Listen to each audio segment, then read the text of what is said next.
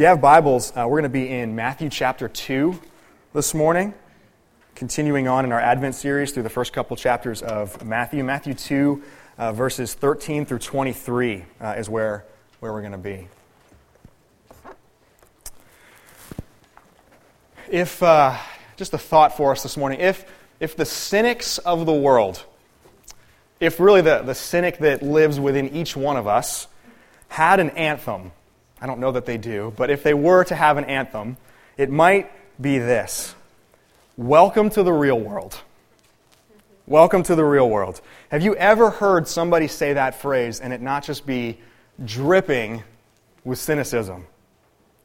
And culturally, it's actually a very appropriate response for many of the traits that frustrate the cynic within each of us.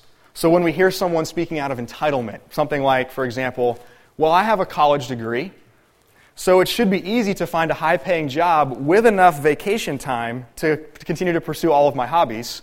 An appropriate response might be, welcome to the real world. Welcome to the real world. Or idealism. Someone says, well, why can't all nations of the earth just get along? An appropriate response from the cynic within us might be, welcome to the real world. And the same is true for naivete. The same is true for maybe even just enthusiasm. You hear someone express enthusiasm, and the cynic in you might rise up and go, nope, no room for that. Welcome to the real world. We communicate a lot more, I think, than we often realize when we use that phrase. So consider just for a second what we're actually saying when we tell someone, welcome to the real world. Okay, real world is part of that. So to say that is really to make a claim that this is the way things really are. It's a statement about reality. It's a statement about reality. It's challenging one perception of reality in favor of another, admittedly more cynical perception of reality. And in so doing, it actually cements a more cynical view of the world in us and in those that we are talking to in that moment. Okay, now I'm breaking this down a lot more than probably any of us do in our normal day-to-day conversation. Like if you talk this way or think about it or break it down, you're going to have a really hard time making friends and having good dialogue with other people. But we've all seen this play out. We've all seen this play out. Many of us are cynics ourselves. And if we're not cynics ourselves, then guaranteed all of us are friends or family members with one or many cynics. Few people are actually bold enough to call themselves cynics. So what do we call these people instead? Realists. Realists, right? Realists. Welcome to the real world. It's a statement about reality when we say that. Now, the season of Advent, celebration of Christmas, has everything to do with reality. It's a season where we celebrate the incarnation of Jesus Christ. We've been singing songs about it today. We've heard about it at the Advent wreath today. It's this moment in time where God the Son, second person of the Trinity, took on human flesh, and He made His dwelling with us in the world, the real world that you and I inhabit. This world with real brokenness and with real darkness and the real mess of what life entails. Pastor Steve Huber was here last week, and I love the way he said it. I think this is actually an original Steve Huber quote, that Jesus did not enter a Thomas Kinkade painting. He entered our world. I think that captures it really well. So if Jesus entered the real world, then I would submit to you this morning that the incarnation should calibrate our gauge of reality. And that gauge is going to get thrown off in our lives constantly depending on our personality, depending on our circumstances. Our reality becomes either shaped by our cynicism, or it becomes shaped by our idealism, or our entitlement, or our naivete, or any of those things. But there is nothing more real than the creator and the sustainer of everything that is, not keeping His distance, but drawing near to us, entering into time and space as fully God and fully man. In the incarnation, the unseen spiritual realities, the things that we don't often perceive or even think of, those perfectly intersect with the physical realities that we often do see and do consider. So we're in this second half of Matthew chapter 2 this morning, And just to catch us up a little bit from where we've been, Jesus has been born, and the wise men, these magi from the east, they come and they honor him. And now we get to start perceiving and seeing in Matthew's gospel the harsh reality of what life in the real world is actually going to entail for young Jesus. The incarnation is a really mixed experience. So on the one hand, there's this beautiful entry, this glorious entry of Jesus into the world. The angels, the host of heaven, appear over the fields outside of Bethlehem, and they say, "Glory to God in the highest, and on earth peace, goodwill toward men." But it's also this uncomfortable entry. There's no room for Mary and for Joseph in the inn, so Jesus is born into a feeding trough. And it's also a dangerous entry. Before his own feet can even really hit the ground, Jesus' life is at risk from this jealous and this insecure king named Herod. And it's that danger that we read more about in the second half of Matthew chapter 2. So you can follow along with me. I'm going to pick it up in verse 13 and read through verse 23. Now when they had departed, they being the wise men, the Magi, behold, an angel of the Lord appeared to Joseph in a dream and said, "Rise, take the child and his mother, and flee to Egypt, and remain there until I tell you, for Herod is about to search for the child to destroy him." And he rose and took the child and his mother by night and departed to Egypt, and remained there until the death of Herod. This was to fulfill what the Lord had spoken by the prophet, "Out of Egypt I called my son." Then Herod, when he saw that he had been tricked by the wise men, became furious, and he sent and killed all the male children in Bethlehem and in all that region who were 2 years old and under, according to the time that he had ascertained from the wise men. Then was fulfilled what was spoken by the prophet Jeremiah. A voice was heard in Ramah, weeping and loud lamentation, Rachel weeping for her children. She refused to be comforted because they are no more.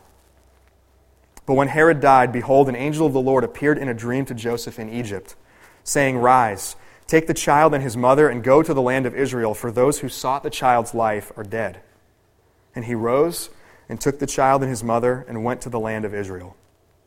But when he heard that Archelaus was reigning over Judea in place of his father Herod, he was afraid to go there. And being warned in a dream, he withdrew to the district of Galilee. And he went and lived in a city called Nazareth, that what was spoken by the prophets might be fulfilled. He shall be called a Nazarene. This is God's word. Let me pray for us this morning. God, thank you that we have an account, many accounts, preserved for us of what Jesus' life was like. And from the earliest of days, Jesus, you entered not into an alternate world. You entered into our world. You entered into the darkness of this world. Pray that we would see how you live life in the real world, and that we would use that as a model, as an example for our own lives in this real world. Jesus, thank you for coming to dwell with us, for making your dwelling with us. We pray this in your name. Amen. So this was the experience of Jesus entering into the world. This was the experience of the incarnation. It was glorious, but it was uncomfortable, and then immediately dangerous. So imagine what this would have been like for Jesus, who is the second person of the Trinity, left the glories of heaven and entered into this kind of experience.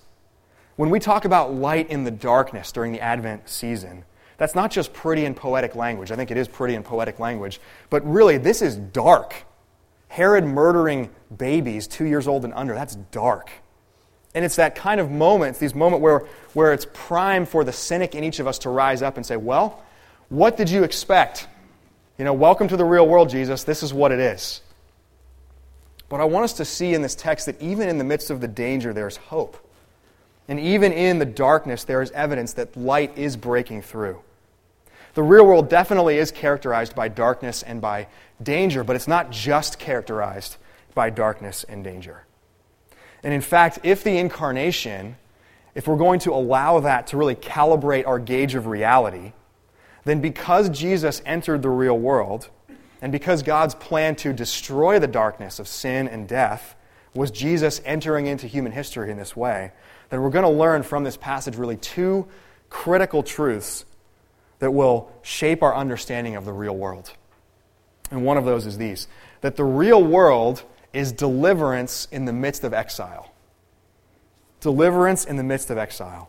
And the other is that the real world is favor in the midst of scorn.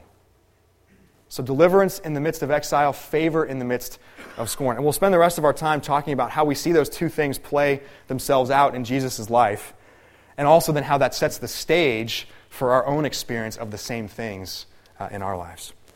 So first, the real world is deliverance in the midst of exile. Verse 13 here picks up the story after the wise men are returning to their own country. And the wise men themselves, they're warned in this dream to return a different way so as to not tip off King Herod where Jesus is, his location. And it's either that same night or immediately soon after that, Joseph has another dream. And we start to pick this up as a pattern in Joseph's life. In these critical moments that require quick and decisive action, the angel of the Lord, just in a particular kindness to Joseph, the angel of the Lord shows up in dreams to him and directs his steps. So it first happened when he found out that Mary, this woman he's betrothed to, was pregnant and that he knew he wasn't the father of that baby. So he's considering divorcing her. Angel of the Lord shows up in a dream and says, hey, don't divorce her. This is of me. I'm doing something here. Now, here in Matthew chapter 2, the angel of the Lord appears and says to Joseph, hurry and take Jesus, take the child, take Mary, and go to Egypt. Escape this murderous rampage that's about to come. And stay there until Herod's death. And Matthew says that this all happened to fulfill what the Lord had spoken by the prophet. Out of Egypt I called my son. We start to pick up on something really early in the Gospel of Matthew. Matthew, of all the Gospel writers, is particularly focused on displaying Jesus as the fulfillment of Old Testament prophecies. So even in this passage, maybe you picked up on this as we were reading it, he mentions Jesus as the fulfillment of 3 different prophecies. And in this first one, he's quoting from the book of Hosea. Hosea chapter 11. And the interesting thing as we look back to the book of Hosea is that when Hosea wrote those words, he wasn't talking about specifically a promise of a Messiah who would come out of Egypt. He was actually talking about Israel. Hosea 11 verse 1 says that when Israel was a child, I loved him, and out of Egypt I called my son. So when Hosea writes those words originally, he's not talking about an individual person, but he's rather talking about collectively the people of God, the people of Israel.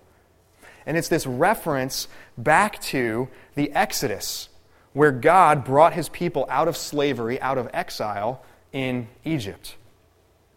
Matthew takes that and he applies that to Jesus. And what he's getting at when he does that is that Jesus is the fulfillment not of some specific promise that a Messiah would come from Egypt, but rather Jesus is the fulfillment of a type. He's the fulfillment of a type. In other words, this is probably a better way to say it, Jesus is the new and better Israel. Jesus is the new and better Israel. So centuries before this happened, the people of Israel were called out of exile in Egypt. Now, Jesus, who is the ideal Israelite, God's own son, is going to be sent into exile in Egypt and then delivered from that exile. So that's one fulfillment that Matthew mentions here. Another comes in verse 18. And Matthew there quotes another Old Testament passage, this one from Jeremiah chapter 31, which says this, "A voice is heard in Ramah, weeping and loud lamentation, Rachel weeping for her children. She refuses to be comforted because they are no more."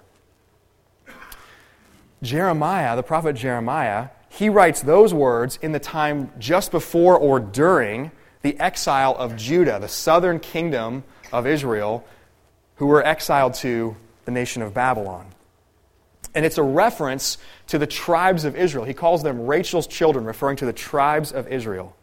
They're being forcibly driven from their homes. They're being killed as that happens, sent into exile. And if we were to read the other book that was written by the prophet Jeremiah, a book called Lamentations, we would enter into some of the darkest darkness that is recorded for us in Scripture. Matthew quotes that here in reference to Herod's slaughter of all the male children in Bethlehem in that region. And Herod, as we saw a couple weeks ago, we talked about this a little bit, Herod perceives Jesus, the true king, as a threat to himself, as a threat to his counterfeit kingdom. And since the wise men now have not helped Herod pinpoint Jesus, rather than take any chances, Herod just decides to kill all of the babies that might be Jesus. All of the children 2 and under, male babies in that region. So what's the fulfillment here that Matthew is quoting from Jeremiah? Well, for one, there's a historical precedent for this. Rachel has wept for her children before. And now, as Jesus enters into human history, Rachel is weeping again for her children because there's another tragedy occurring to them. But there's something that's even deeper, something that's even more in this. See, the people of God have experienced the systematic murder of children before in their history. And it actually happened while they were in exile in Egypt. Many of you have backgrounds in the church or have spent some kind of time in the church in your life. Many of you will be familiar with the story of Moses. And the story of Moses begins with Moses escaping Pharaoh's slaughter of, again, all of the male children all the male Israelite children in Egypt. And Moses' mother in that story, she weaves a basket. She sends baby Moses floating down the Nile River. Pharaoh's daughter actually receives Moses into her own home, raises him as an Egyptian. Where does all of that lead? Well, years later, Moses will emerge as the deliverer of God's people from exile.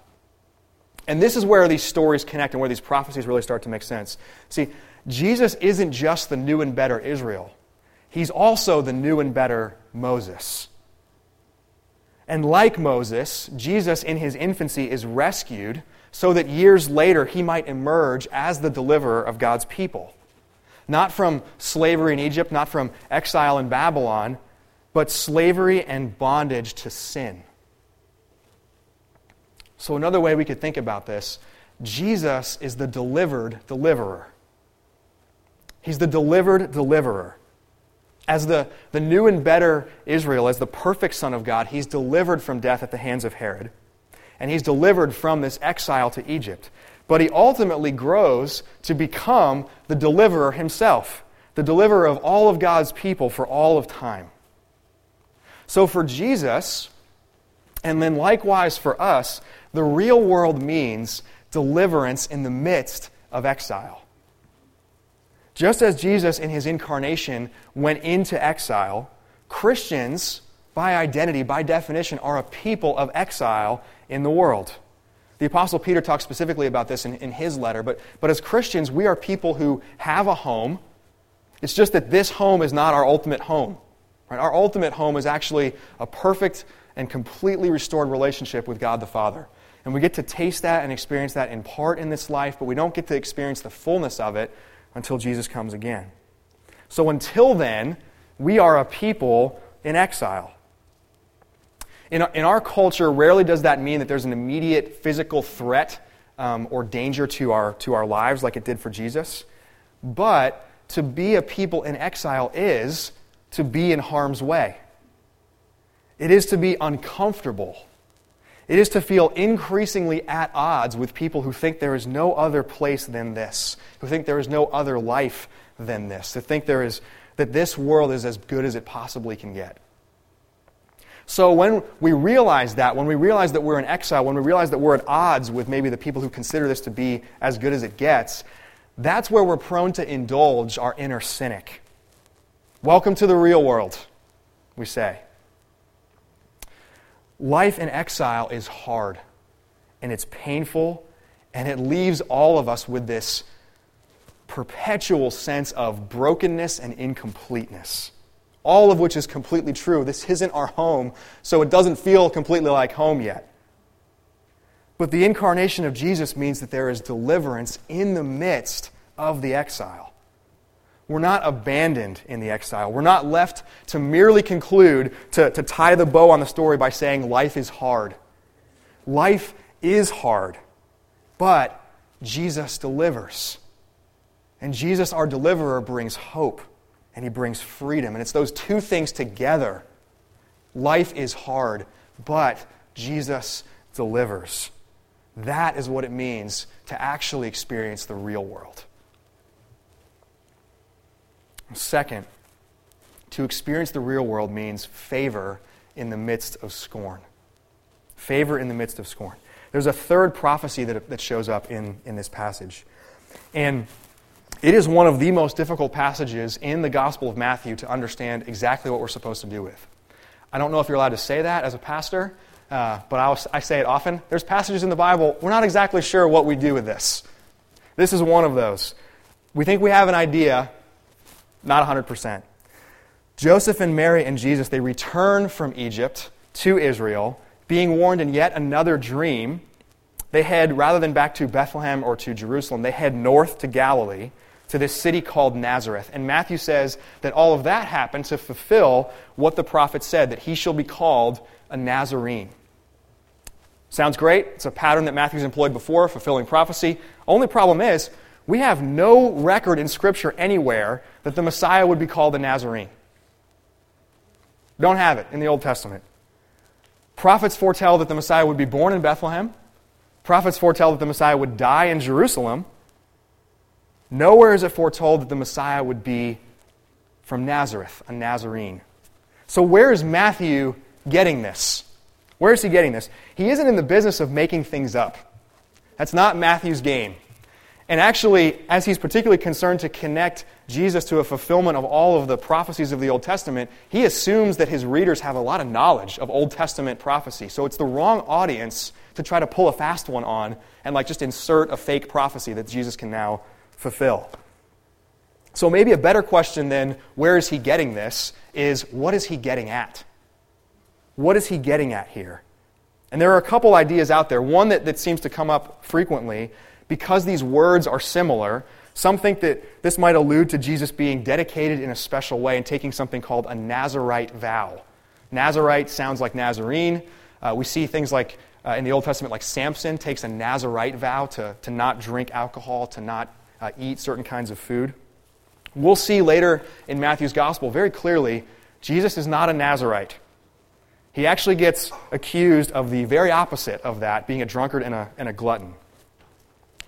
So to understand what Matthew is getting at here, at least the best I think we can perceive it, we have to know a little something about Nazareth itself. Nazareth is really a small village. So when we think city in our day, in our culture, not that. Small village. It was not extraordinary by any stretch of the imagination. And in fact, prior to Jesus living there, the only significance that we see in history attached to Nazareth is that it housed a Roman garrison of soldiers who were occupying the northern parts of that region of Galilee.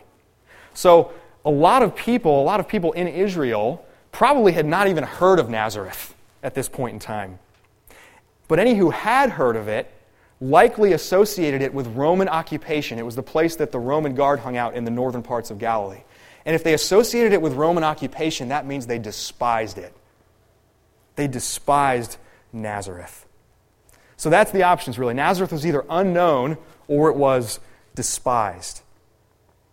And we see a glimpse of this actually in John's Gospel. When Jesus is starting to call disciples to himself, he encounters a man named Nathanael. And Nathanael is told by some other people, hey, come and see, we found the one, we found Jesus of Nazareth. And his response is great. His response is honest but funny. He says, Nazareth? Can anything good come from there? Can anything good come from there? So that's the connection for Matthew here as he says that he's fulfilling this prophecy. To say that Jesus would be called a Nazarene is the equivalent of saying that Jesus would be despised and rejected. That Jesus would bear the reproach of Nazareth. That he would actually in many ways become a personification of that town's reputation, which is at best to be unknown and at worst to be scorned. And though there's no prophecy then specifically about Jesus being called a Nazarene, the Old Testament has a ton to say about the Messiah being scorned and rejected and despised. And perhaps the best example of that comes from the book of Isaiah, chapter 53, which says this, He had no form or majesty that we should look at him, no beauty that we should desire him. He was despised and rejected by men, a man of sorrows and acquainted with grief, and as one from whom men hide their faces, he was despised, and we esteemed him not. So that's the real-world experience of the Savior of humanity. He's come into the world to rescue and to redeem. And yet, his life is marked by being unknown, in obscurity, or despised and rejected and scorned. It's like the Apostle John said, he was in the world and the world was made through him. He made it all. He made these people around him. And yet, the world did not know him. He came to his own, and his own people did not receive him. But we also see something else in this passage. Scorn was not the total summation of Jesus' earthly life either. Because while he experienced the scorn of people, he had the favor of his heavenly Father. Favor that supernaturally directed Joseph to safety in Egypt and away from harm in Bethlehem. Favor that supernaturally directed Joseph back to Israel, and then even specifically back to this town of Nazareth, where he would bear the reproach of that town's name. Most importantly, the inexhaustible favor of a perfect Father for his Son. And as you continue to read in Matthew's Gospel into chapter 3, we read about the baptism of Jesus, where he emerges from the water and the Spirit of God descends on him and the heavens open and God the Father speaks. And he said, "This is my Son, in whom I am well pleased." That is the real world experience of Jesus. The favor of God, the inexhaustible, unending favor of God in the midst of the scorn of men. Now, you and I are not Jesus, and I'm sure that's obvious to each of us. But our real world experience is actually going to be characterized by the very same things. And yet, scorn from other people in this life often catches us completely off guard, as if we don't even have a category for it. Perhaps that's the idealism in each of us. Perhaps that's the entitlement in each of us. And we see this all the time today broadly in our culture. Christians are those playing the victim card or the persecution card when Starbucks doesn't have the right cup. It is that ridiculous, I think. And we play those cards as if Jesus didn't explicitly promise that scorn and rejection was coming, even when there are real examples of scorn and rejection. Maybe underneath that, it's because we believe that if we belong to Jesus, then we get to be exempt from the reproach of Nazareth. But it all goes together. To follow Jesus, and Jesus being from Nazareth, we bear the same reproach that he bore. Or on the other hand, maybe if we spent enough time experiencing the real world, then we aren't idealistic and we aren't entitled anymore. But now we've become cynical. And this is just the way it is. But as we say, welcome to the real world, that's just the way it is, we adopt a martyr complex. And we harden ourselves up. Maybe harden ourselves up just enough to endure whatever scorn might come our way. And I say this to you out of my own experience of both of those things. In my own life, I have done both of those things. And let's just forget for just a moment the broad and kind of cultural examples of that. I've done that very thing when I've experienced scorn or rejection from specific people that I know, relationally. As someone who loves to be liked, me speaking about myself, as someone who loves approval, who loves the esteem of people, to experience scorn and rejection for me feels like the worst kind of pain. It feels like very really like a death in some moments. And there are times where, because I think I underneath things feel entitled to live a life free of that I want to just throw up my hands and say, this isn't fair. Like, why is this happening? This isn't fair. There are other times, and this is actually probably where I've been more in recent years, where I'm not surprised anymore, and I'm not throwing up my hands saying this isn't fair, why is this happening, but I'm driven to become calloused and harden myself in some kind of defense mechanism to endure that. But here's what I would suggest to myself in those moments and to all of us. Neither of those things is the way of Jesus.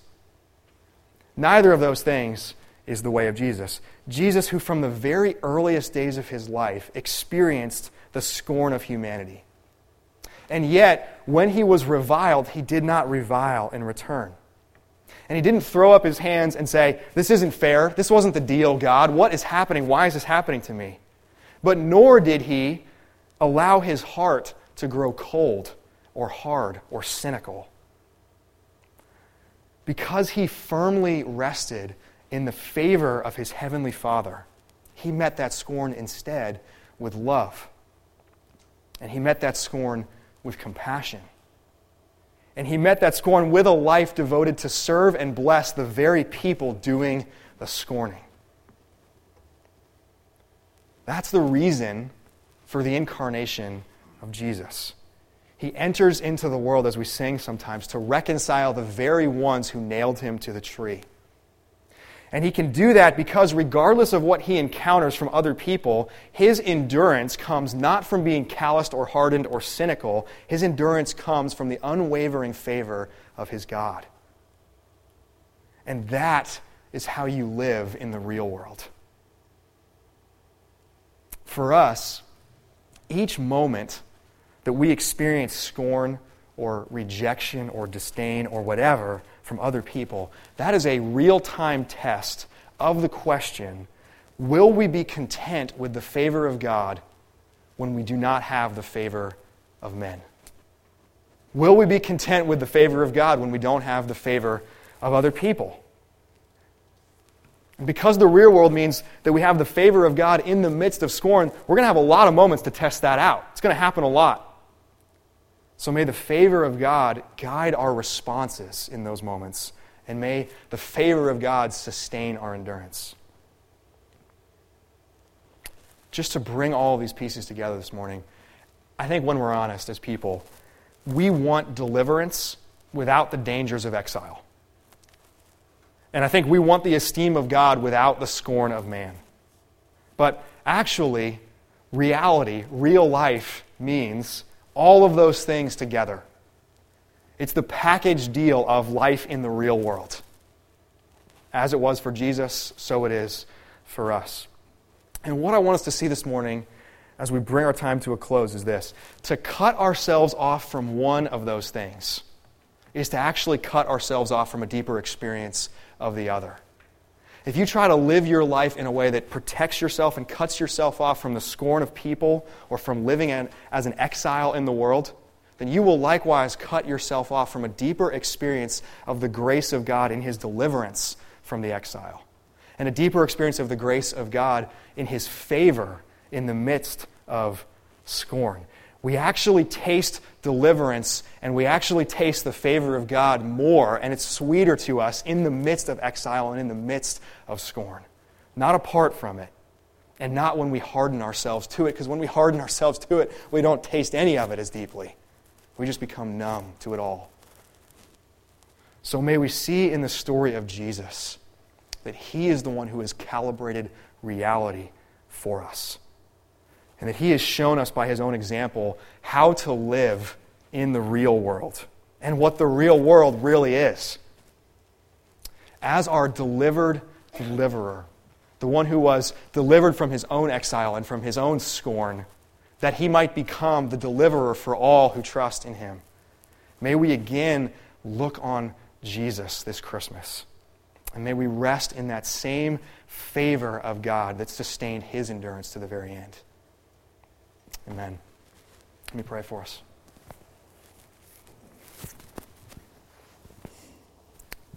Jesus, we confess our tendency to either feel entitled, to be idealistic in a way that's disconnected from the darkness that still exists in the world, or on the other hand, to swing the pendulum and become cynical, or to become calloused and hardened to all of it. Would you forgive us for that? Jesus, thank you that you endured all of these things together, that you experienced the deliverance of God in the midst of exile, that you experienced the favor of God in the midst of the scorn of people, of our scorn, and that you, through that, kept your heart open to love, to be compassionate, to rescue the very ones who gave you that scorn. Would we learn from your example, and would you, our deliverer, enable us to live in the very same way that you lived in this real world? And we pray that as we encounter all of this during the Christmas season, excitements and joys along with sorrows and grief and suffering. Would you help us to stay in it and stay engaged and to look to you, Jesus, as the one who has rescued us, the one who has lived this perfect life in the real world, that we might enjoy you. We might enjoy the favor of God. We pray this in your name. Amen.